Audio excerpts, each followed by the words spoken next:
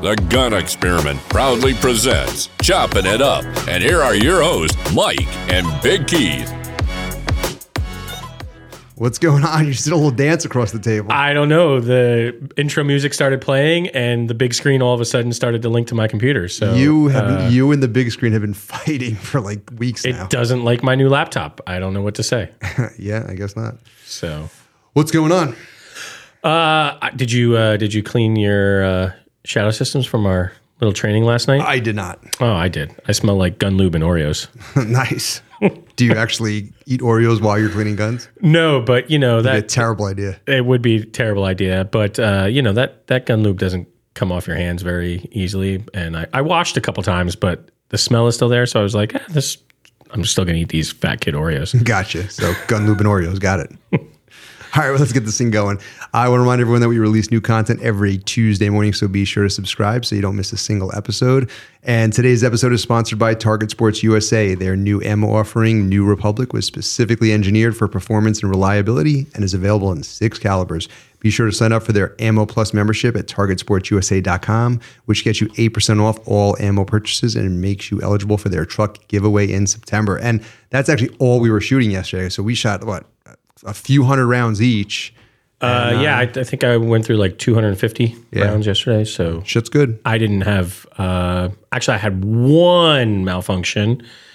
I'm trying to remember. I think that was me though. I didn't seat the magazine all were So I remember seeing that. Yeah, you were fighting with it a little bit. Yeah. I was way behind on that drill. You were flustered on that one. I hit the target. That's true. That's fair. That's fair.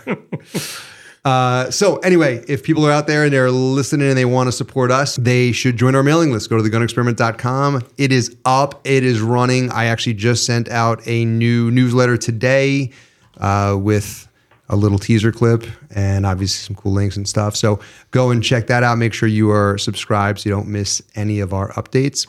And we're going to get this thing going. But before we introduce tonight's guest co-host, let's talk about on-site firearms training, which is where we were last night training. Yes. The entire crew over there are an outstanding group of people who genuinely care about helping their students become better shooters. They have an extensive course offering and teach classes throughout the country.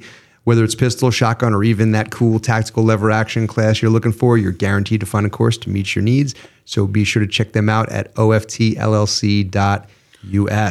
Yeah, and I always, we don't go there as much as some of the other crew that we see when we go there, but the times that we've gone, I'm always amazed at this. There's like a new drill. We had a new one last night that was awesome. Yeah, the 5 dot. Yeah, it was cool. Like they were like 3-inch circles, and 5 of them, and you shoot the first circle single shot 10 times from the holster, and then next circle was 2 shots at the same time from the holster 5 times. And then the third one was 5 shots 2 times. And then the 4th circle and the 5th circle were 10 and 10. Yeah. And you like that drill? I did. I enjoyed that drill a lot. I've heard of that. I've never run that drill though. Yeah, I had not heard of it or run it until last night. But it was a good drill. I definitely want to run it and push it back a little bit more. We were doing 7 yards, but push it back a little bit and see how it goes. Ready to run this thing? If you are. Cool. So tonight's guest co-host was actually on our show way back in our first year of podcasting, and he's back to chop it up with us tonight. So please welcome Shawn Herrin from the We Like Shooting Show. Shawn, what's going on? Good, man. I realized a couple things as I was listening to you guys at the beginning. I've got a new fetish, gun lube and Oreos. And I put on a new hat. I groomed my beard and then realized there's no video. So I took my pants off in the meantime. And nice. Here, I'm glad to be here. Glad to be with you guys. Yeah, we're normally naked. We're naked all the time. I was going to say, I'm glad that you're here without your pants on. It's weird because you guys are in the same room, though. Well, it is kind of weird, but we've gotten used to it. Yeah, and I'm sure you've seen at least one of the crew on your show naked at least once. And now that we're all bonding over gun lube and Oreos, it's perfect. Yeah, actually, yes, 100%. Yeah, video is actually it is coming. It was my goal for this year, and the studio. I'm actually looking at cameras all around me, and I just don't know how to hook anything up. So I'm very very tech challenged. So it's taking a little longer than I want it to happen. But video's coming soon. I love it. So anyway, man, what's going on with you? What's new? Not a whole lot. I got married. I was going to say, congratulations. May 4th. Thank you. Yeah, it's a big thing. So just been adjusting to the exact same life that I lived before being married. now on a piece of paper, though. Yeah, exactly. now I'm wearing a ring every day, but that was good. Just took a little bit of time off from doing videos and stuff, but we've been hitting the podcast hard, really hard, been growing like crazy too.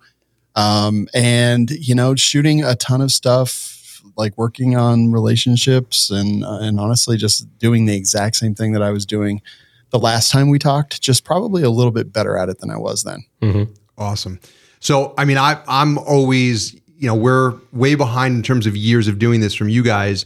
And I'm sure you have gone through this, but every year I sort of set a year-long goal. It's like the first year was whatever, just started. Then the second year was like, I want to build a studio. So I built a studio. And then it was like, this year is like, I want to get into video. Do you do that? Do you kind of set like goals for the year or like kind of like big project goals? I wouldn't say that I set like concrete goals that I write down or anything like that, but I do always have some things that I really want to accomplish. And for us this year, the biggest thing that I wanted to accomplish was video clips of the show and just literally inundate all social media with our video clips of our show. Cause I think we have a lot of really good stuff, but we do about 3.5 hours minimum of of original content every single week. And to dig through that to kind of find the gems and everything is extremely difficult. Yeah. And that was my goal. It was like clips. This needs to be the thing that we focus on. And right. I really give that a lot of credit for driving our growth over the last couple months, which I've seen just like kind of spring up even more so than usual. And that was a big accomplishment. And we've got it at full production now. Happens every single day. You've probably seen them. And if not, you should go check them out. Yeah, I've seen them on Instagram and stuff with you guys talking. And it's like a cool clip that you can actually see, but it's like small micro content, right? Yeah, 100%. And honestly, like we're not doing anything original or groundbreaking. Like I'm literally copying from Joe Rogan. Right. Everyone 100%. Else is copying yeah. Joe Rogan. But hey, his recipe works, so why not do it, right? 100%. Yeah. And we're seeing some success. I can't directly relate it to that, but like, I mean, well, that's a little bit of a coincidence. If that's the thing that's new, then I think you can give it some. So I mean, this is we're just talking and stuff, but this is, I guess, a little bit of a preview for people that listen to our show. And that's that when we do go to video and I can actually get myself in motion and get it set up. My original plan was to actually just, have the full show, on YouTube and people can go watch it.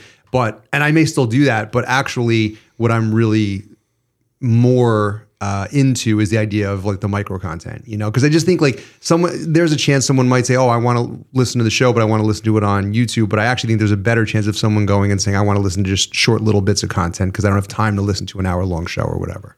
So I think that's awesome that you guys are doing that because I think it does provide another outlet for people to get good content if they don't have that time to commit at that moment for that long. So yeah, I call it toilet. Like I want to own 100% of the attention span of anyone who is listening to our voices, right? So like sometimes people want to put on a podcast because they've got a 45-minute commute each direction and they're listening to a podcast all the way there and then all the way back. And sometimes they're sitting on the toilet and they want to just scroll through some reels and stuff like that. And I'm very interested. I say I want to own, but like I'm interested in catering to all different kinds of formats. Like I don't only want to do short stuff, but for the people who are sitting on the toilet or just kind of like trying to relax before they go to bed, I want to have that content, but I also want to have that long form content that really like brought us up and the thing that we're passionate about. And I think that having all the different things is really important and we've lacked in the short stuff and hopefully we'll be better at it now. Yeah, no, I think it's a great strategy. And I actually think it's just really good all around because, I know you don't like the term influencer. I don't either. I prefer content creator much more so. And if you're a content creator, that's what you should do, right? Is create content. And that should be in multiple different forms, multiple different lengths, and allow for different people with different needs. And if you're providing that, I think that's awesome. So good for you, man. And I know that you also changed your YouTube and you switched over to now it's Dangerous Freedom. What is that and what was the purpose behind changing over? We have a YouTube channel that we started back in the day when we first started doing the podcast, and it's been 1,000 different things. And I think that it was just literally getting buried by YouTube because no matter how good the content was, like I would consult with our peers and be like, hey, can you give me some feedback? And, all of them just generally thought that the channel was busted in some way because I was doing, in my opinion, some really good content. Tactical Toolbox, The Gun Collective, Mr. Guns and Gear. They all said, yeah, there's something weird with the channel. Like it's not working. All the recommended videos are all like from different countries and different languages. There's something broken and no one could help me figure out what it was, even though a lot of them tried. So I said, you know what?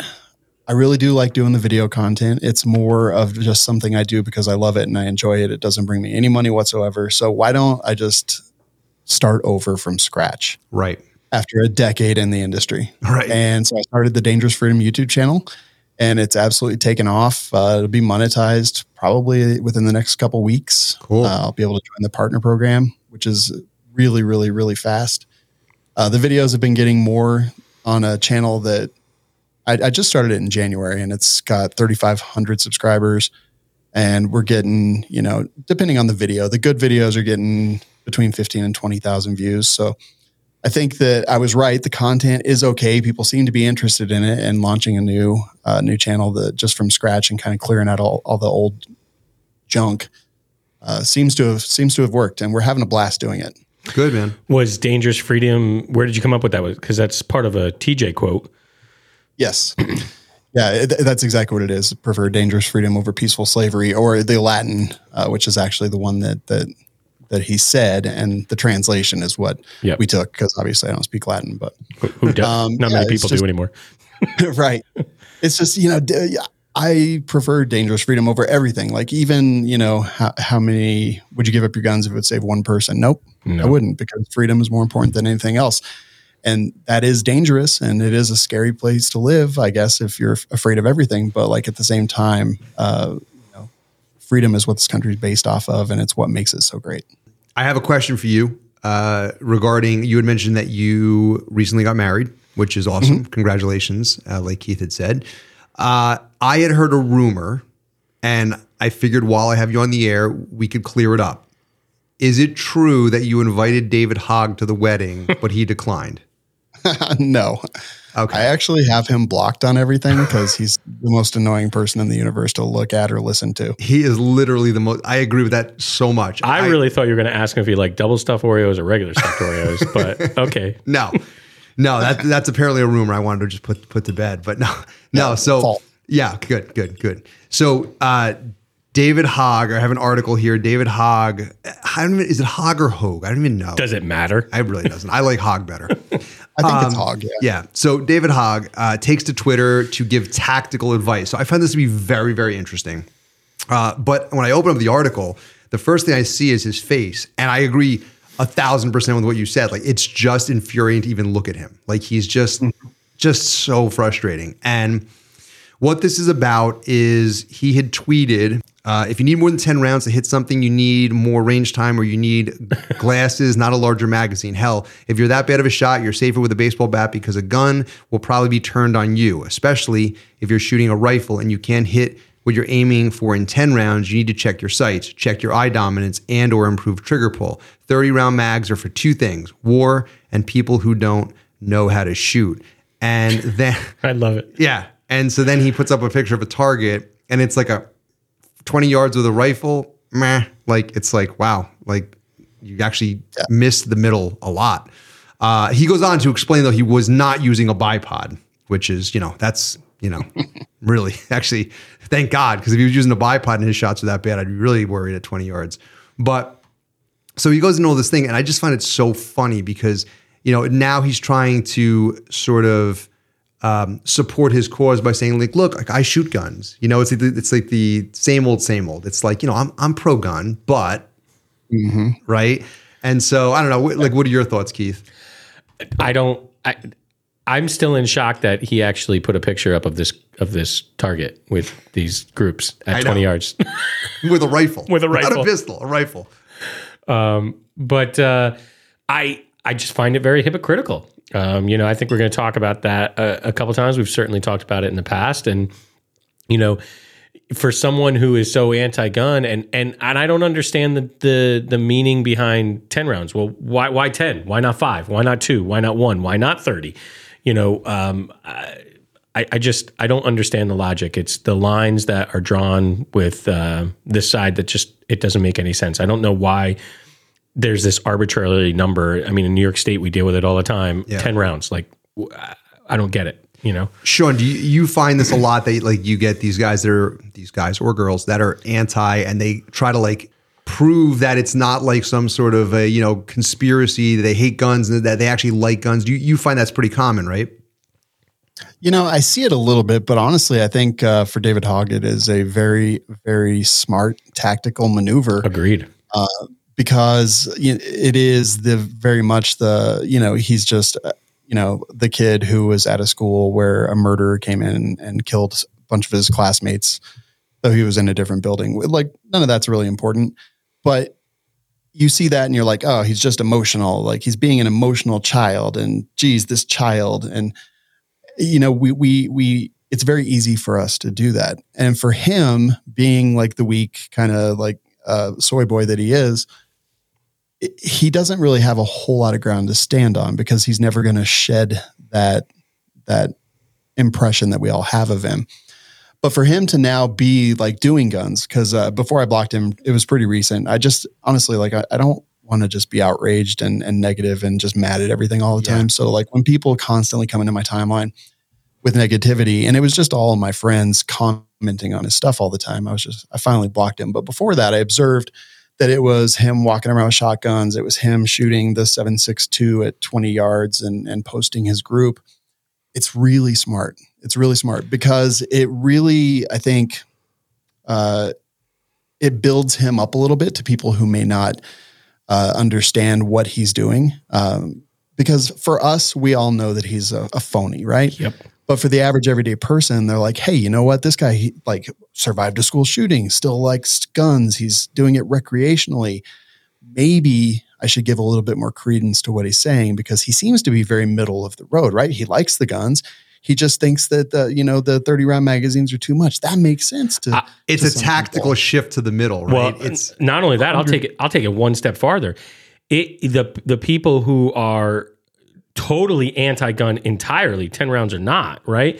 To them, he is saying, he's like doing the dirty work. He's the one out there that's picking up this gun and like, look at how bad this is. Look at this. This is terrible. He's out there. He's firing this weapon, and he's on the range doing these things. And this is why we can't have any guns. Not because he's doing it, but because he's showing, in their mind, legitimizing the fact that their anti-gun stance is necessary. The more I think about it, so when I'm thinking about people who are like, I'm pro-gun, but, and then they go into their sort of anti-gun rant. That's sorry, Keith, I'm going to go FUD here. That's sort of like that. That's that like FUD politician, or that FUD mentality of like, I have a shotgun. It's the Biden I love comment, shotguns. right? I know you love shotguns. Fucking big FUD. But it's more that FUD mentality of like, I like guns, but you don't need an AR-15 to go hunt, to shoot a deer or whatever. That's like that common line. Where in this situation, it's different, because he was like fully anti-gun, and now it's sort of like he's shifted to the middle, and it's like he almost could pull some sort of moderate gun owners over to the other side. I agree. And I think that's what you're saying, right, Shawn? Yeah, 100%. Like, what's the first key in manipulating somebody? It's becoming relatable to them. Yep. Yeah. Well, the other part, and so it goes on in this article to talk about, this article is obviously, it's from Bearing Arms. It's on our side. And this always annoys me, and probably us much more so than you, Shawn, because we're in a very, very unfree state. I know you've been threatened a few times, but we're way more restricted. And definitely. So it's just frustrating, because he talks about why no one needs a 10-round magazine. And I'm like, forget about the reason for the Second Amendment and tyranny, and forget about, home invasion where maybe there's 3 people and, it's not on a static range, and, forget all that stuff. Forget all of it. I just want to be able to go to a competition and just use a regular 30-round magazine and be able to compete with everybody else. You can do that in New York if you go to West Point. Apparently. Once you're on federal property, they don't give a fuck. That was pretty much the message that I got. But it's just like so frustrating that like they can't see that there's entire sports revolved around shooting, and that some of this gear is useful in that sport. And it's just really hard coming from a restricted state where you just can't do the things that your fellow countrymen can do. And he's setting himself up for the future to basically one of the logical fallacies, appeal to expertise. He's setting himself up to literally be the definition of that logical fallacy, which a lot of people are going to fall for. Right. I think it's seriously smart. Yeah. Yeah. Well, I mean, listen, I don't know if he actually deserved to be there or not, but he is a Harvard graduate and he majored in political science and he's done very well for himself as an activist. That's all he basically does. He rides around in, big black SUVs with armed security, which is great. And he's done well for himself. So he is very savvy and he knows how to manipulate and how to work the minds of weaker men. So I agree. I think it's a smart move and I don't know, we'll see what happens, but I just think it's, like Keith said, it's hypocritical. We'll use that word a couple times tonight, but anyway, Keith, take us to the Supreme Court. What's going on? Well, they've decided to hear the first gun case since Bruin last year, and this one will be discussing whether or not you should be able to have a firearm when there's a domestic incident. They're going to start hear the case likely in October, and then they won't issue. The decision should be issued before next June, is the way I'm reading it. But the Biden administration asked the justices to overturn a February decision from the U.S. Court of Appeals for the Fifth Circuit that basically tossed out some federal restrictions on firearm possessions for people subject to those domestic violence restraining orders. I'm going to quote Solicitor General Elizabeth Prelogar. I'm not butchering her name, I'm sure. But the description suggests that the government may properly disarm citizens who are dangerous, irresponsible, and unlikely to abide by the law. So that's sort of the position that the government is taking, is that we should be allowed to disarm people who aren't going to be abiding by the law. And this is going to be an interesting one. This guy Rahimi. Correct. Right? So that's the court, right? That's Zachary Rahimi. Yep. Yes. He does have a criminal record. He threatened his girlfriend at some point, and then later on threatened another woman with a firearm. He shot firearms off in public, right? And it's not in this article, but I have heard somewhere else that he was involved in some drug dealings. I mean, this guy. I did not read that. Yeah, I heard it somewhere else. But don't take that for gospel. But what I'm getting at here is I don't think this guy is a saint. This guy is not a good guy. And Shawn, how do you feel about this case? Because I have my feelings, but I'm going to kind of give you the mic. Very conflicted. Yeah. I feel very conflicted. So I know that this case has been talked about a lot. I know that a lot of our peers in the gun industry, in the commentary space, have been talking about it. I know a lot of people are like, clearly he shouldn't have firearms.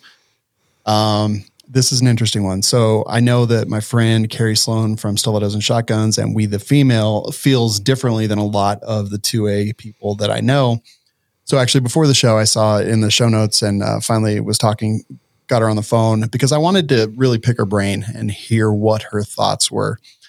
And a lot of her thoughts are actually related to the Violence Against Women Act that came out in 1994. And that sometimes some of the things that are done because of that act, some of the local policies and programs that are put into place can be used against the victims. And her being a victim of domestic violence in the past, it was very surprising for me to hear that she was glad this case was going to the Supreme Court and hoped that it got overturned. And I really wanted to understand that. And what I realized during our phone call, literally right before I got on with you guys,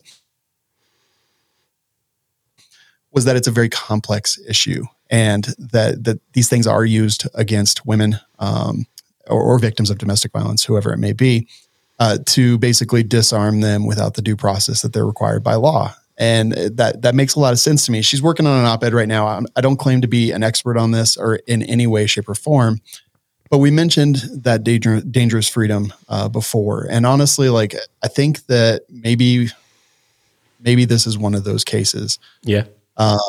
Where maybe overturning this is a good thing because it is an infringement on Second Amendment rights. And the crazy thing is, like, this guy is a complete shitbag. I heard you say the F word, so I know I can cuss. Yeah. He's a complete douche. Literally just seems like a terrible human being. And I support the Second Amendment for everybody. even terrible human beings, right? And so I'm very conflicted, but I'm trying to learn more about it, and I don't know that I'm there yet, but it's very interesting. Well, the law that you reference is exactly the law that this Fifth Circuit Judge Corey T. Wilson he wrote for the unanimous 3-judge panel, and that is the law that was overturned. And he basically said that it violated American Second Amendment rights. He said this. Zachary Rahimi, while hardly a model citizen, is nonetheless part of the political community entitled to the Second Amendment's guarantees, all other things equal. So the problem I have with this is it's okay. So I'll stay on the theme. It's the idea of dangerous freedom. We'll keep plugging that for you, Shawn. So I understand that concept, and I respect that concept, and I actually agree with that concept. The idea that sometimes to be free, you have to deal with a little bit of shit, right? And so this is the shit we're dealing with. And so it's almost like it's like red flag laws. Like we could use that as a parallel here. I agree. If you have someone that you're like, man, like this is someone who shouldn't have a gun. We could take the gun now and save a whole bunch of shit. And then, we'll worry about, we'll deal with it in the courts later. Yeah, but that's not okay, right? That's not okay. I take back my agreement because I think that's the difference in you're talking about. So, but in this situation, I agree that he has rights. I agree that, obviously innocent until proven guilty. I agree that at some point, maybe he should be allowed to have a gun. That may be all true. The problem I have with this isn't the fact that maybe this case has some merit. It's the idea that this is the fucking hill that we're going to fucking die on. Like as a Second Amendment community, as a guy that lives in New York who just wants to own an AR-15 and a 30-round magazine, and there's all these cases that are going on right now regarding assault weapons bans. This is the fucking case that this is not going to play well in the news. This is not going to play well with the anti-gun crowd. Second Amendment advocacy groups, I don't think had much with the Supreme Court taking this case. That's not my point. So, that's not my point, though. When you say though, is this the hill we're going to die on? We're stuck with the fact that they can take any case they want. Correct. But that's what I'm saying is, from my opinion, this is not the case I would want to see them take. No. And I don't know why this is the case they chose. There's a lot of other cases without shitbags. Well, they were asked by the Biden administration to take it. Not that they should or should not have. I'm just saying that's. I mean, they deny tons of cases. Why is this the one they took? We're dealing with a piece of shit instead of law-abiding citizens who can't have AR-15s. Why are we not taking that case? Maybe they're tired of all the dirt coming out on them. Maybe. There's a very smart person once told me that the Supreme Court usually chooses cases that they believe there's going to be a good chance of them overturning, right? Yeah. So the Fifth Circuit said that it is an infringement of his rights to deny him the Second Amendment because of domestic violence. So that smart person telling me that is one thing. But at the same time, like, I'm a Second Amendment absolutionist. Like, so if this is in fact found that it violates the Second Amendment, then let's get rid of it, because that opens the door for a lot of other things that may be uncomfortable, that we find uncomfortable as far as restrictions to the Second Amendment as well. And I think that everyone should have a gun and carry a gun and train with a gun and protect themselves and their families and do all those things. So, I felt like I was being intellectually inconsistent by just immediately being a guy who's saying, no, this is ridiculous. This guy's a dirtbag and he doesn't deserve guns. And so I started trying to look at it from that different viewpoint, that different changing the level in which I was looking at it. And like, if it infringes, like, even as scary as it is, even as bad as he is, I still believe in the Second Amendment for him.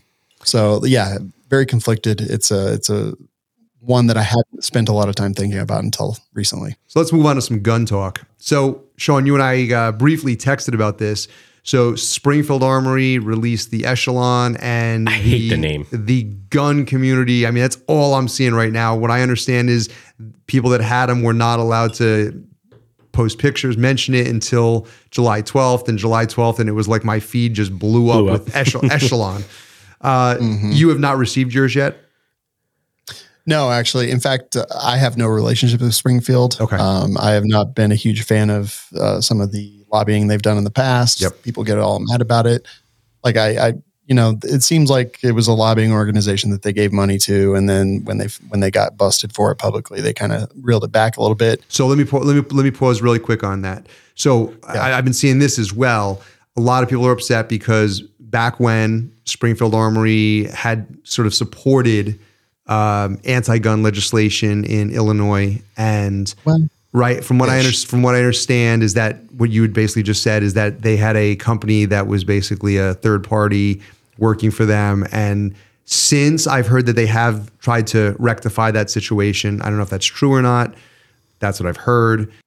Yeah, just a couple like important details in my opinion is that Illinois was trying to put into place obviously some very, very bad restrictions on the Second Amendment and firearms in general, and Springfield and Rock River Arms and I think a couple others hired an external lobbying group to lobby against that thing. And the lobbying group basically at one point said, well, if you do that, carve out exemptions or exceptions for the companies that I'm representing, screw the citizens and protect the corporations. And eventually people realized that and figured it out. And so Springfield took a lot of heat for that. And they were like, we did not realize that this was going on, which is bullshit, right? Like, I mean, but it's conceivable. And people are upset about that, as they should be. That, what's good for you should be good for me. But so like, that's what people are super, super butthurt about it. I get it. I understand. I don't own a Springfield. I've never owned a Springfield. I wouldn't say I'm particularly a huge fan of their firearms. This is one of those things where I feel at times the gun industry and, again, I use the word influencers and content creators, to some extent, sometimes we can be a little bit much. I think our own community can be a little bit much sometimes. And what I mean, I'm not saying that we shouldn't hold companies accountable, but that was a long time ago, right? So like, does that mean that if I'm not defending them, but at the same time, does that mean that a company can never rectify a situation? They can never come back from a bad decision. I mean, the NRA is a fuck show right now, right? Does that mean that we could never, ever, ever, ever in any universe support the NRA again? I mean, what if they turn things around? What if everything changes? Does that mean we never go back because they did something? That's just, I don't know. What are your thoughts on that? I mean, how do you be punitive to a corporation that doesn't know who you are, right? Like, so people, they get up in arms. I mean, Smith & Wesson, I don't hear a whole lot about them, and they did horrible things. Ruger, they supported some nonsense in the past. Now, that isn't to defend bad behavior, because we should crucify those that engage in bad behavior that is damaging to the Second Amendment in this country. Definitely. We should. We absolutely should. At the same time, my job is to review guns. My job is to review guns. Well, so on that note, I have to say, Keith, you said you hated the name Echelon. I do. I think this is what I kind of texted you, Shawn. Some of the things Springfield does is just horrendous. I mean, let's not forget the grip zone, right? Like, we can talk about the grip zone all day long. They have some real gimmicky kind of shit. The Saint commercials. Yeah, the Saint. Their names are terrible. The optics integration on it is pretty cool. That looks pretty cool. There's two things that they did that I really like. The one is the optics integration. It's like they're taking a page out of the shadow systems. I have the shadow systems, and basically that's what they did.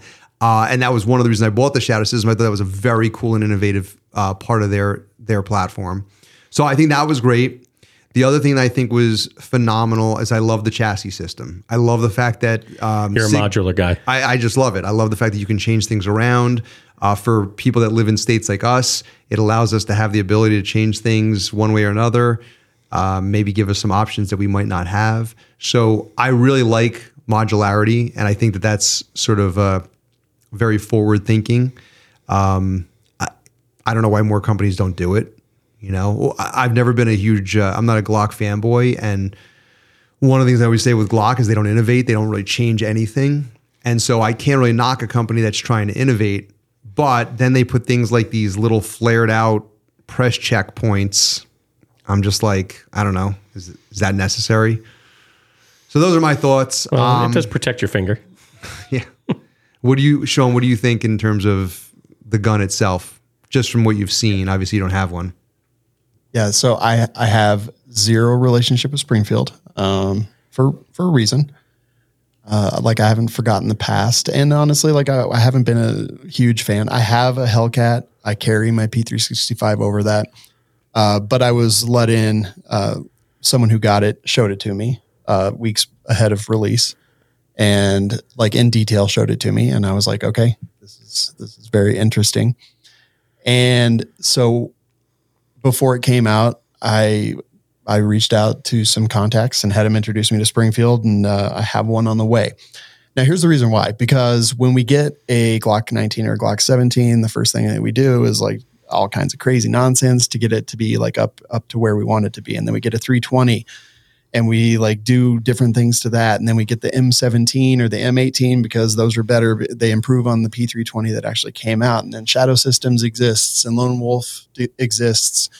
And we do all these things to these guns to make them what we want. And I think that the Springfield Armory Echelon is the first gun to take into account all the different things that we as gun owners do to enhance and improve the guns that we buy stock and put it all in one package. So you already mentioned the optic mounting system. I think that's really clever. I think it's fantastic. And I'm really glad that we're finally getting to a point where it doesn't seem that complicated, but we should do it. You mentioned the wings on the back for people with poor hand strength.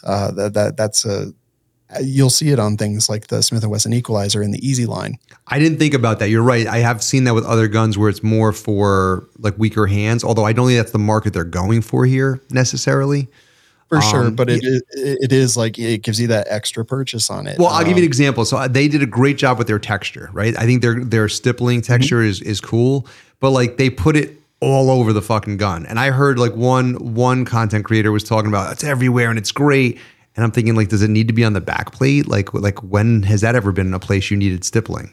You know, yeah, like the front of the recoil spring. Yeah. Like what? Yeah. It's like, so they did some weird, almost like a little over the top. I heard one person say it's like a custom gun. I'll be curious if it's truly, it don't look custom. Okay. Let me put it this. Well, there is some custom stuff, right? Like the, all the different, like, texture and all the different, all the milling and the slide, that is sort of what you would see in a custom gun. So there's a bit of that. I'll be curious. I mean, someone said that the trigger felt like a custom trigger. I'll be very shocked if that's the case. Yeah. But I think their goal is just, take all the stuff that we normally do to modify our guns and put it all in one package. I think that's, I think it's a very cool thing, honestly, because no one else is really doing that except for some of these smaller manufacturers that are like, hey, I'm going to make a Glock-ish gun. But then to have the 320 style removable FCU that you can put in a compact, a subcompact, a full size, like it's really cool.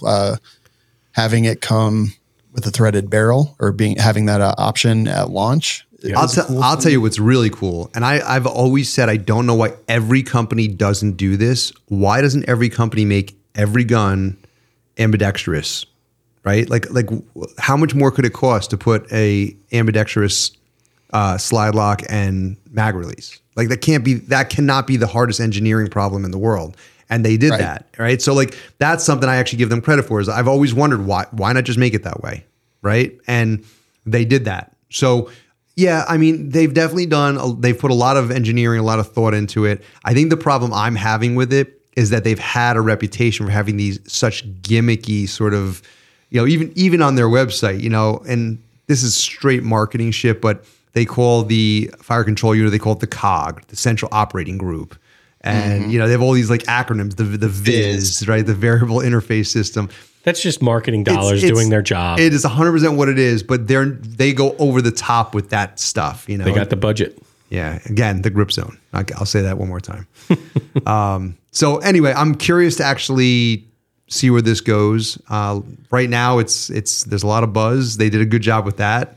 And I'll actually be curious to see your video when it comes out and see what you actually think of it. And obviously, there's a little bit of a preview from what you're saying here now. And here's the thing: like, I don't have a relationship with them. If they never send me another gun, I don't care. I will be honest about every single thing that I see, and I really hope that it's as cool as I think it's going to be. But if it's not, like, I'll burn that bridge down. I'll burn the bridge, bomb it. Well, that's what we love about you, Shawn. Yeah. I don't care. Yeah. And I will say this, and I said it earlier, I think the fact that it has some modularity and that there's the fact that you can change it around. If all of a sudden they start coming out with all kinds of cool aftermarket stuff and has the ability to do some great things with it, hopefully they do take a page out of Sig's book and they just do sell the fire control unit and you can buy that and then go nuts with all kinds of aftermarket stuff and do whatever you want with it. I'm skeptical. I just think we have a tendency as I very rarely hear content creators and influencers say negative things to new products that come out. Like, you get it in your hands and it feels good and it shoots good and you're excited, it's a shiny new thing, and you give a good review and then a little bit down the road. Well, when someone sends me a product, I always try to find something that could be improved upon, because I don't believe there is a perfect product, right? So we just went through the list and there's a bunch of things that we just mentioned that are good about this gun. I think that has potential, but I am skeptical. I think there are going to be some things that you will find that you're like, there are some cons, there are some things to be improved upon. And I would be shocked if you didn't. I see a lot of influencers that are just singing its praises, like literally like it was crafted from the hands of God. And then they're going to go back to using their Glock. Right, exactly. Yeah. You'll be able to buy an Echelon on Gun Broker in like 2 or 3 days. Yeah. 100%. All right, Keith, let's talk ice cream, baby. Let's talk ice cream. So I sent you this article last week, I guess, or maybe 2 weeks ago now. I don't You're remember. the king of finding articles, my man. I know. You say that every episode and chopping it up. Thank you. So back on July 4th, Ben & Jerry's ice cream tweeted that, we should give back Mount Rushmore because it's on Indian land. And I surmised that there. I didn't, I didn't quote it exactly the way they said it. And it's kind of backfired on them a little bit. Descendants of an Indian tribe in Vermont that was part of the Algonquin. It was, I'm terrible with Indian pronunciation, so I don't even think I should try it. But don't try it. Abenaki, I think it's called, something like that. That's pretty good. They kind of doubled down on this and said, well, you know what? Your headquarters there in Vermont, in Burlington, that's on our land, so maybe we should have a conversation. And they obviously haven't quite responded yet. I found what the actual quote was on July 4th. It was, the United States was founded on stolen indigenous land. This 4th of July, let's commit to returning it. And, this Vermont Indian tribe is kind of really, said, I'd be happy to talk to them and let's see if they're serious about what they're saying here.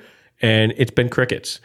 And the other interesting part of all this is, since all this has happened, they've lost, in the article it said $2 billion. It's now up to $3 billion in value on their stock price, which is hilarious. Yeah. I think it's just, Do you think this was an Indian chief, or am I just being completely I don't know if he's an actual chief. I'd have to look back at what his title was. Let me see what his title was. Assuming he's a chief. Yeah, he is chief. You're right. You're right. Yeah. So do you think that this is someone who, heard their initial thing about Mount Rushmore and was just kind of like, this is stupid, and let me kind of throw something back at them to kind of show them how, like, I think he's taking advantage of the situation. Yeah, okay. If you're going to say that this country was founded on stolen indigenous land, well, where's your headquarters? Give it back. Give it back. Yeah. And Ben & Jerry's is one of the things that I've been saying to people when I've been discussing this since July 4th is Ben & Jerry's has been woke since before woke was woke. Yeah. That's just the way, exactly. That's the way they've been.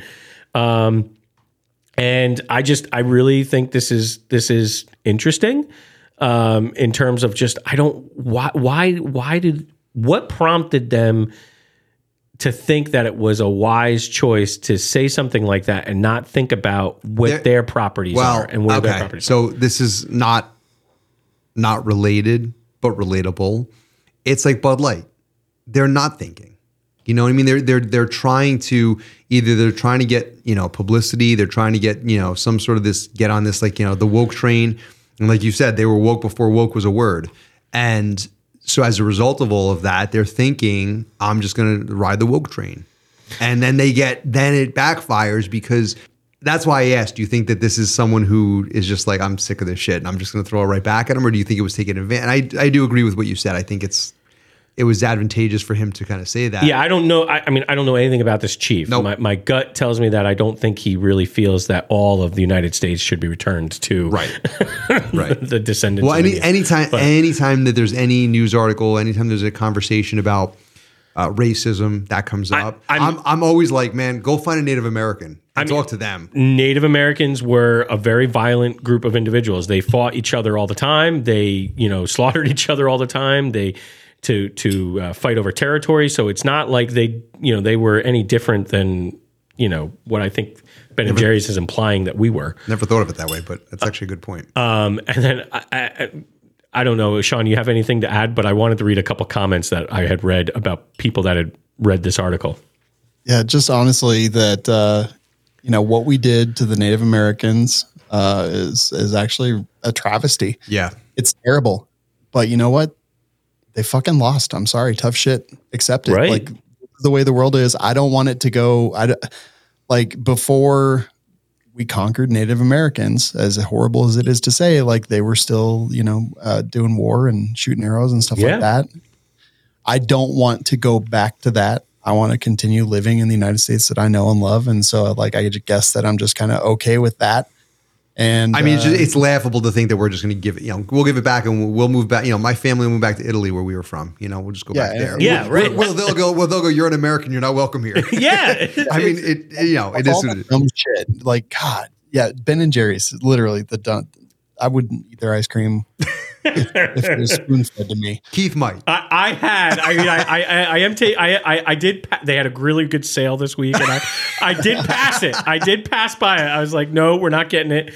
But I am a big fan of fish food and Netflix and chill. But you know what? We want a little fun fact. I've never had Ben & Jerry's. Oh, that's never in my life. Well, I'm a fat kid, so I definitely have, right?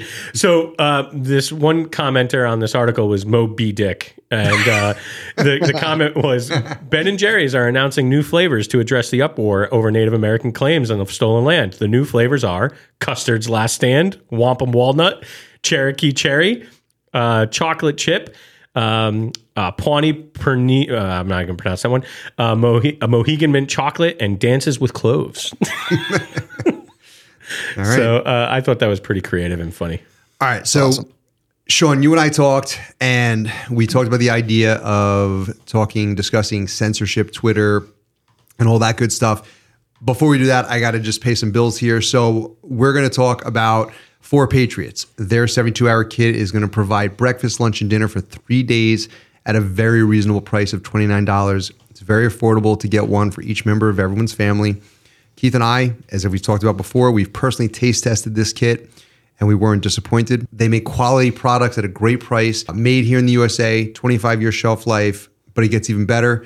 They have offered our listeners 10% off with discount code GUNEXPERIMENT10. So check them out at 4patriots.com. By the way, Keith, one of these days we actually have to find that card with the math on it of the actual breakdown of the prices, but because it was reasonably priced, but I don't remember the math. We got to double check my math. Yeah, we'll do that. That was a little creative. If you guys are listening, I promise we will check the math. And I also want to throw this out. I don't want to blow up his spot, but one of our Discord members actually reached out to us and he bought their kit. Yes. And he tried the food and he did say that it was very good. So it was good to actually get some confirmation from one of our tribe.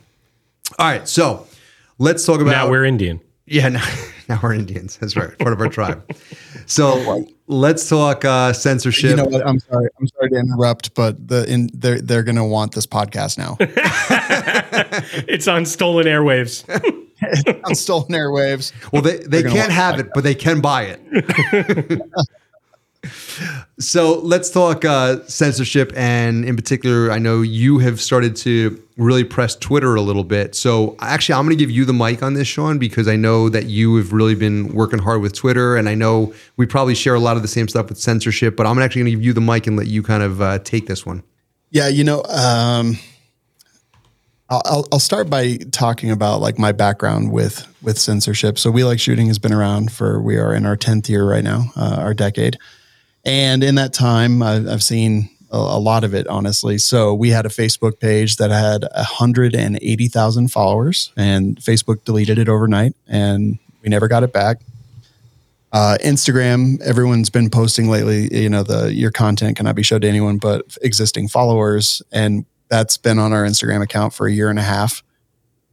So that hasn't grown in a year and a half because they won't show our content to anybody but people who are already following us. Just I could go on and on and on about that. And so Twitter is an interesting one because, Elon Musk says that he wants it to be the bastion of no censorship and the town square where everyone can talk no matter what their viewpoint and opinion is. And I think that it is definitely changing in that direction. I think he's a businessman. And I think that I don't fully believe everything he's saying, but I do have a bit of faith there. Would you agree with that? I don't think that he and I are politically the same at all, but I think we recognize a lot of the same nonsense that gets spouted off by crazy people. I agree. And yeah, so I think like in that aspect, we are the same, and that's great. That's more than I can ask of any relationship that I have with a person or a company. Is like, as long as we can both agree that we both deserve to have a voice, that's a good thing. And will it always be great and awesome? No, I absolutely don't believe that because there's too many things working against us. But this all comes about when Instagram and Meta have released their new Twitter clone, basically called Threads. Yeah. And this was on our agenda. It was on our show notes. So I'm curious. I wanted to specifically ask you: mm-hmm. Are you gonna delve into Threads, or are you just gonna leave it the fuck alone? Oh no. So the first thing that I did with Threads is create our account. And I think we've got like 1,000 followers on Threads, even though I've done nothing but post shit that would get me banned. Because it's not going to get me banned right now because that would harm their rollout. If everyone was like, oh, they're censoring me, that would harm their rollout. But I guarantee it. Instagram, Facebook, like I can't even call someone a bitch on Facebook. I will get banned because my account's under such scrutiny. Scrutiny. Thank you. So I guarantee that Threads will be no different whatsoever. And I see all these 2A people that are like, oh, it's actually pretty cool. And I'm like, you don't sweet buy it. Summer child. Don't buy into it. They are going to ban it. Like I post pictures there. But is it worth putting time and effort into it then? No. Right? Absolutely. And that's the thing. I want to talk about Twitter for a second because yeah. I've literally put zero effort into Twitter. And I have an account. All it ever is it just basically mirrors, it basically takes whatever I put on Instagram and it just, shoots it over to Twitter. But yeah. I personally, and it pains me to say this because I fucking really hate what they do at Meta, but I love the Instagram platform. I enjoy it. I like it. I like everything about it. I like the way that it works. Yeah, Keith doesn't like any social media. Just suspend reality for a second here. Can't do it. Pretend. Not possible. Okay. I really enjoy it, right? If it would not be so draconian in terms of the way that they censor and the way that they, right? That's where it would become possible for me. If it would be free. Yep. And really free. I don't believe you. I'll make the bet. Make a Twitter account, I believe you. No. When it's free. What do you mean free? Like, no, I don't want any risk of any type of censorship. I don't think Twitter is. Right now. Well, so why, if right now it's free, so why don't you make an account? I don't know that it will stay free. Well, I want it to be like every platform is free. What if 10 years from now Twitter is still free and you're like, I should have gotten in? Maybe I'll say that in 10 years. I think you're full of shit. Possibly. Okay, so I really like Instagram. I like the platform. I don't like Twitter's infrastructure. I don't like the way that Twitter, operates in terms of like, it's not appealing to the eye for me. But I like the fact that it's free right at this point, right? Like there's this idea of non-censorship. So I want to invest in Twitter, but I just feel like maybe, and I'm asking you this more as a question, I don't feel like the Second Amendment community is ready to jump over to Twitter. Like I'm not finding people are like ready to abandon Instagram, even though Instagram is so, overbearing and won't allow us to be free. People will not switch over to Twitter. And I'm just as guilty, by the way. So how do you feel about that, Shawn? Well, first of all, anything out of our control is probably guaranteed to disappoint us at some point. But do you guys have the restriction on your Instagram account where it won't show it to anyone but followers? No, I haven't gotten it yet. Okay. Which I don't understand because all we would do is post gun stuff. So I don't know how I haven't gotten it, but. Yeah, you 100% will. They're going through right now. And then, okay, so you're trying to grow a podcast, which social media absolutely helps with. I speak from experience on that. And let's say that they shut down your access and you no longer have access to new people, just the people that already exist. So is that forever? Like once you got that, that's it? Apparently. No one really knows. I've been putting in appeals on every post that they. At first, when I first started getting that, I deleted a bunch of posts, and then I realized that they just went through the list of posts. And that wasn't going to help you. I didn't do that when I did get one of those notices, but I didn't do that because I'm like, I know you're just going to ask for another one and another one and another one, right?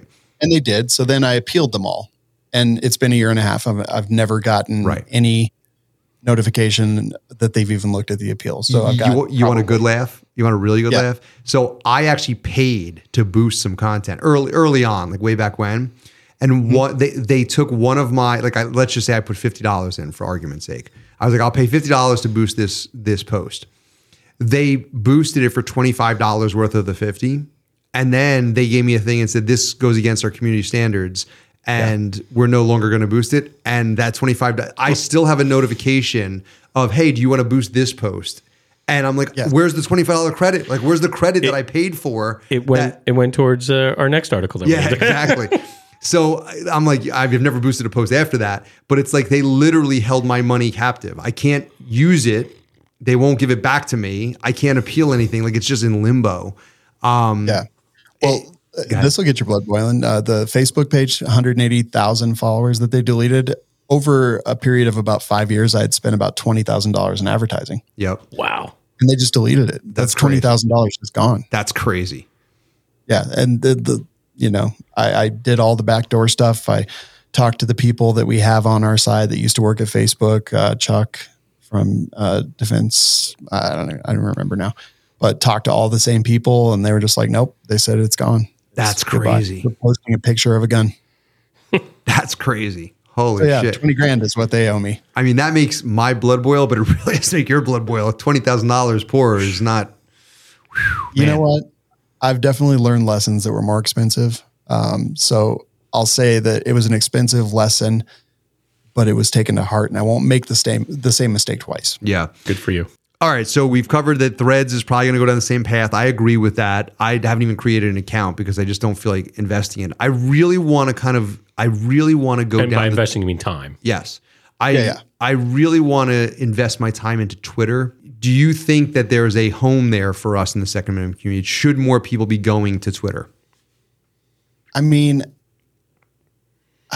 it's silence on a podcast. I know that's like the worst thing, but that's good. I feel that it's one of those things where if I don't do it, I'll regret it. Like I put the time into Facebook and Facebook helped build our podcast over the years. So I invested like $20,000 and a ton of time, effort and energy. And then they just took it all away. But like, I don't think I would change it. Sure. Because it got you to where you are, right? Yeah. That's kind of how I feel about Twitter. Twitter is literally just a cesspool of cowards that speak constantly and should never open their mouths. But I realized, so literally as soon as Musk bought Twitter, I started investing a little bit of time and it was just like, I was like, oh my God, there's so much negativity. This is not how I want to live my life. Just mad at everything all day, every day. So I started. The floodgates opened on both sides. Yes. I started a campaign of blocking and muting those that were just angry about everything. I don't want to create an echo chamber. I want the exact opposite. I want both sides, but I want people are reasonable and rational and aren't just looking for a zinger to get them. And contributors, right? Like what you really want is contributors. Contribute to the conversation, contribute to the community, whether it's on the opposite side or not, contribute in a way that it actually makes a good dialogue. Yeah. So I want something that I'm not going to feel bad about at the end of the day, right? I don't want to spend all my time typing angrily, trying to ratio people or things like that. I want to spend my time like reading news that I like. I want to look at pictures of guns. I want to hear from gun creators that I think are cool.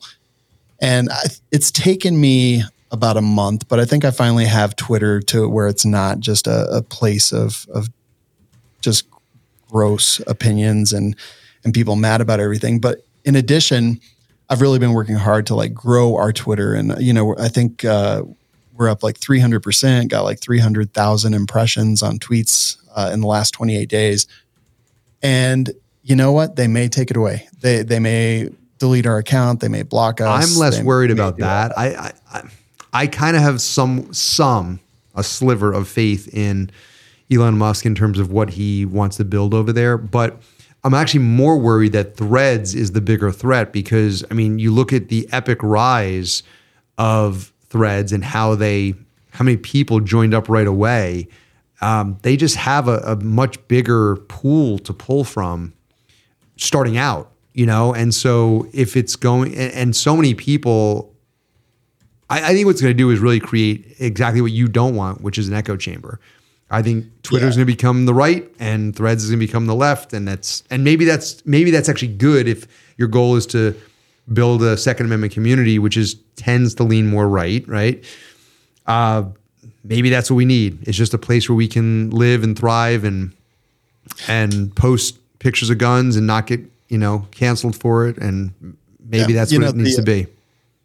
The growth of Threads is a MacGuffin. It's like insignificant and unimportant because it's literally anyone who had an Instagram account just basically got that account automatically. It was a one-click thing. Yeah. And of course they're going to grow because tens and hundreds of millions of people use Instagram. So like, that's great. Threads just over the last few days has dropped off. And in fact, the timeline on Threads is completely unusable. So I follow 20, 30 people. I've never seen one of their posts in the timeline. I see stuff from the NBA, which I couldn't give a shit about. Like Major League Baseball, couldn't give a shit about. Racing, like celebrities. I don't care about these. All sound like things that an AI said you might like because of their demographic and probably age. Yeah. So why not just show me the shit that I actually follow, the shit that I care about? Like that's what I want to see. So it's useless, and I think people will see that. Is it going to be a thing that exists and continues to go on? Yeah, absolutely. Because people they'll follow whatever they think is going to get them attention. Right. Well, let's not forget Meta was going to be like, you were going to live in a virtual world where you could be a panda, and like that didn't happen. You know what I mean? So they have failed. They have definitely failed. Well, everyone has failures. Yeah. So speaking of failures, Zuckerberg's hypocrisy. So, another article that I sent your way was, I just laughed at this, was his company, Meta, spent $43 million between security and personal travel for him last year. And, here's a guy who is all over jiu-jitsu like you, Mike, and wants to be a jiu-jitsu master. And he has private security and loves to have the fortunate exposure of a person, or a group of people protecting him with firearms, but yet will spend his own personal money to defunding the police or recommend defunding the police. And it's just complete hypocrisy again. It's another example of that. So I actually have a hope and a dream that, so Shawn, this is just to give you a little background. Contractually, I must mention Brazilian Jiu-Jitsu in every episode of the gun experiment. And so Zuckerberg started doing... I already mentioned it, by the way. You did, but I have to mention it. That's the contract. So Zuckerberg started doing jiu-jitsu. I don't know if you know that or not, but... Shawn, you'd be under a rock if you didn't know that. Yeah, he's actually pretty... I'm not on social media, and I know that. He's actually pretty good, and it pisses me off because he's had the opportunity to train with people that I'll never get the opportunity to train with. Like, just who he is automatically just opens doors for him. That it's fucking frustrating. But That's why he needs a private security team. Well, this is my hope and my dream. I have learned that the Brazilian Jiu-Jitsu community, the martial arts community, tends to be either pro-gun or open to the idea of guns. So a lot of people are like, I don't own one, but like, can you explain what kind of gun would I get? Like, should I get? What kind of gun would be good for my family? Oh, like, would I want a shotgun? Like, so they're open to the idea of guns, or they don't like guns, but they kind of just like move on with their life. They're not like raving anti-gunners, right? That's kind of the community. They're not pro-gun, but they're okay with people who are. Yes. And so which is the way it should be. Yes. I'm okay with that. I love the jiu-jitsu community for that. Like, I love the fact that when I go to the gym and I talk about guns openly, like just open aired. My coach is a gun owner, and like we talk about it all the time, and like no one gives a fuck if you're anti-gun. Like, if you're anti-gun, go sit over there on the mat and fucking talk to someone about, whatever, Ben and Jerry's. Soy. Yeah, exactly. Soy. So my hope is that maybe he fucking gets around some people that aren't fucking soy boys and aren't fucking he's around him in private security. Yeah, but he's around by private security because he's paying for it, because he wants the protection. Maybe he'll actually be around someone who owns them and is like, look, dude, they're not that scary. Like, let me take you to the range. Let me show you. Maybe that's Robbie Hoke can go with him. Maybe. I've always said that we don't need to convince people that guns are the answer. All we need to convince people is that their life is more important than someone who wants to take it from them, and they'll eventually get the guns on their own. Yeah. And I think that that's when you talk about the BJJ community, like literally they have realized that it's a dangerous place and that they need to take their personal security into their own hands. And so they do that so that hopefully, if worse comes to worse, they will be able to defend themselves, right? Yep. Now, because they've already made that choice, that's why they're open to guns, because they've realized, I've made one choice. Oh, that is one of the ultimate ways for me to defend myself and my family and the people that I love. Well, I say it all the time. So I'm 170 pounds, right? And the thing with jiu-jitsu was invented literally, like historically, it was invented by a smaller person who was able to use that skill to defend himself against bigger people. However, I just said it a week ago, all you're doing is you're sort of closing the gap, right? Like, in other words, like a 300-pound muscle-bound gorilla is always going to have a natural advantage over a 170-pound man. But maybe you close the gap a little bit. And how do you close it even further?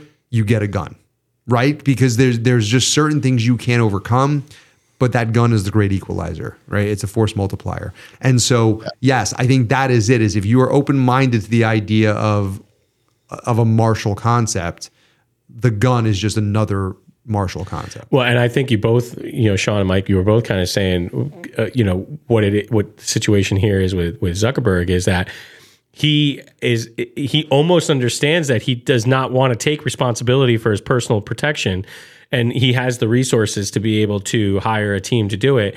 And but the hypocrisy for me comes into play of like, is he that disconnected? Well, he's not, because even this article goes on.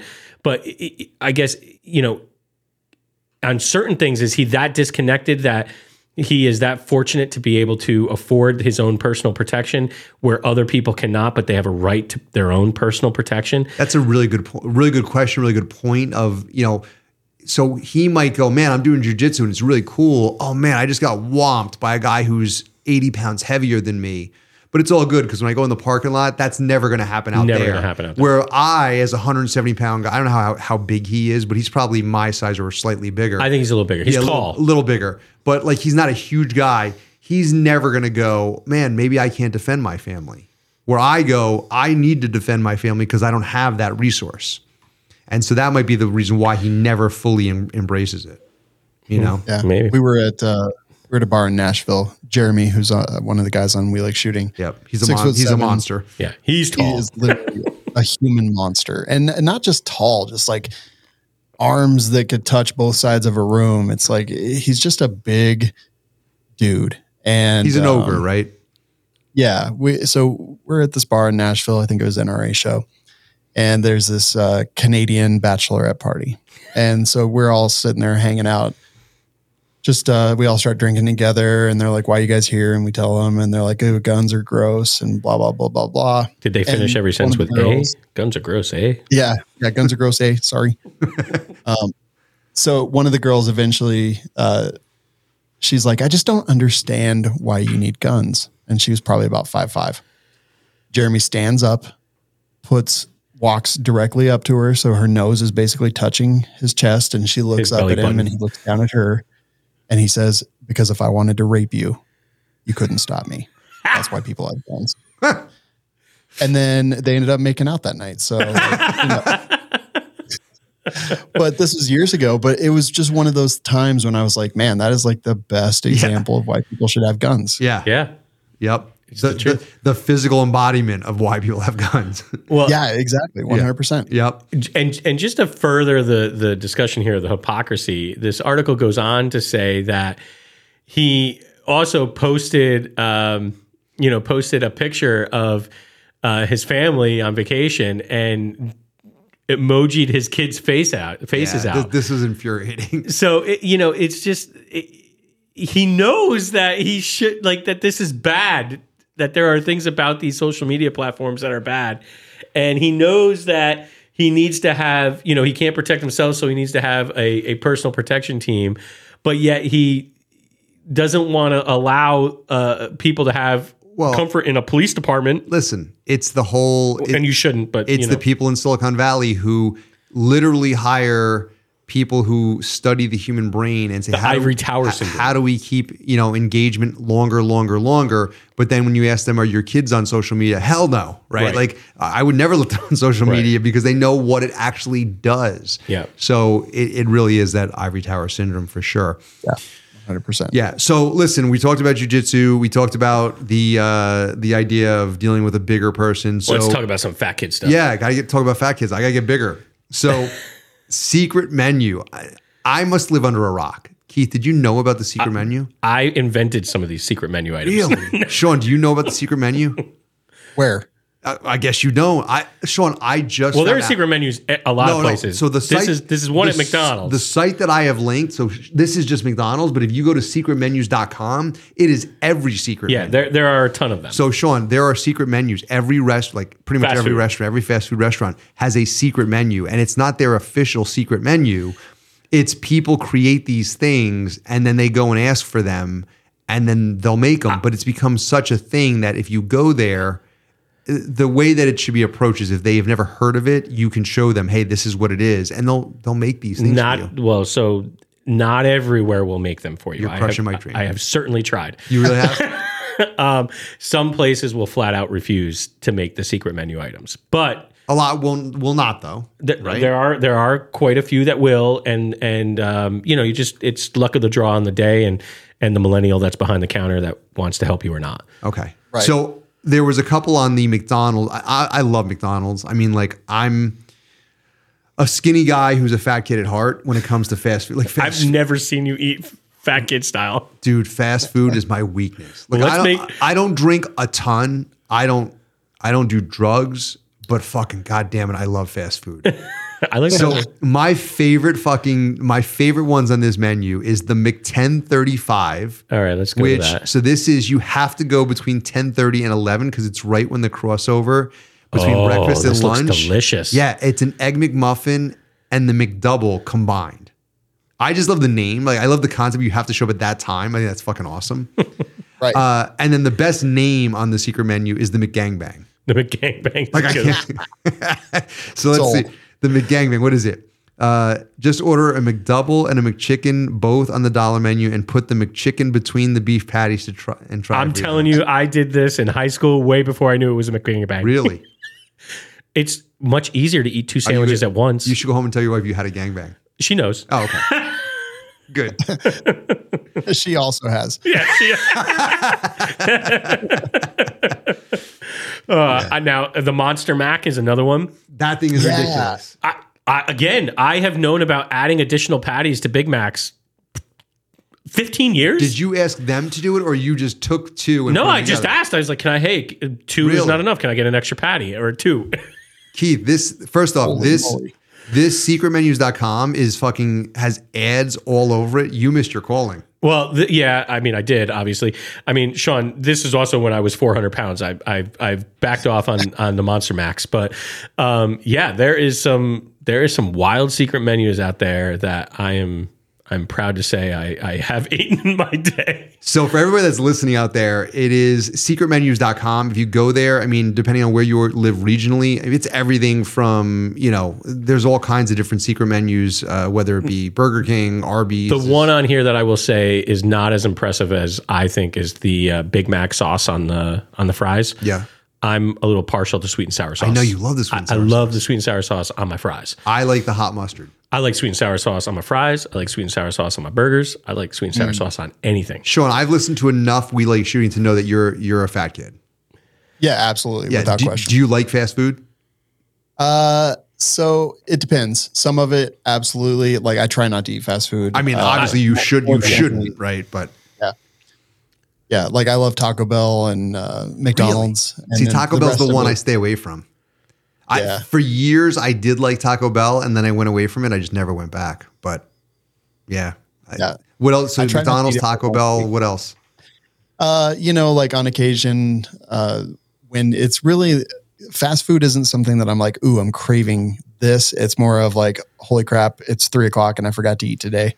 Let me go grab something really quick. But try not to do it more than once a week. And then really, I try to stay away from most of them. Like McDonald's and Taco Bell are literally within a block of the office. So those are usually the ones that I go to. So I mean, agreed. Like you should not be eating it.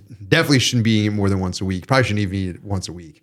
But I'm a lazy eater. So like if I'm out and about and like right now I'm on a super health kick, I've been eating super clean, but man, there are some times where I go on fucking tears. Oh yeah. I mean, like I'm talking like, hey, could I get 2 Big Macs and a 20-piece chicken nugget and a large Coke? Yeah. Like, I mean, there's times where I go on at least you forgot the fries. Absolute tears.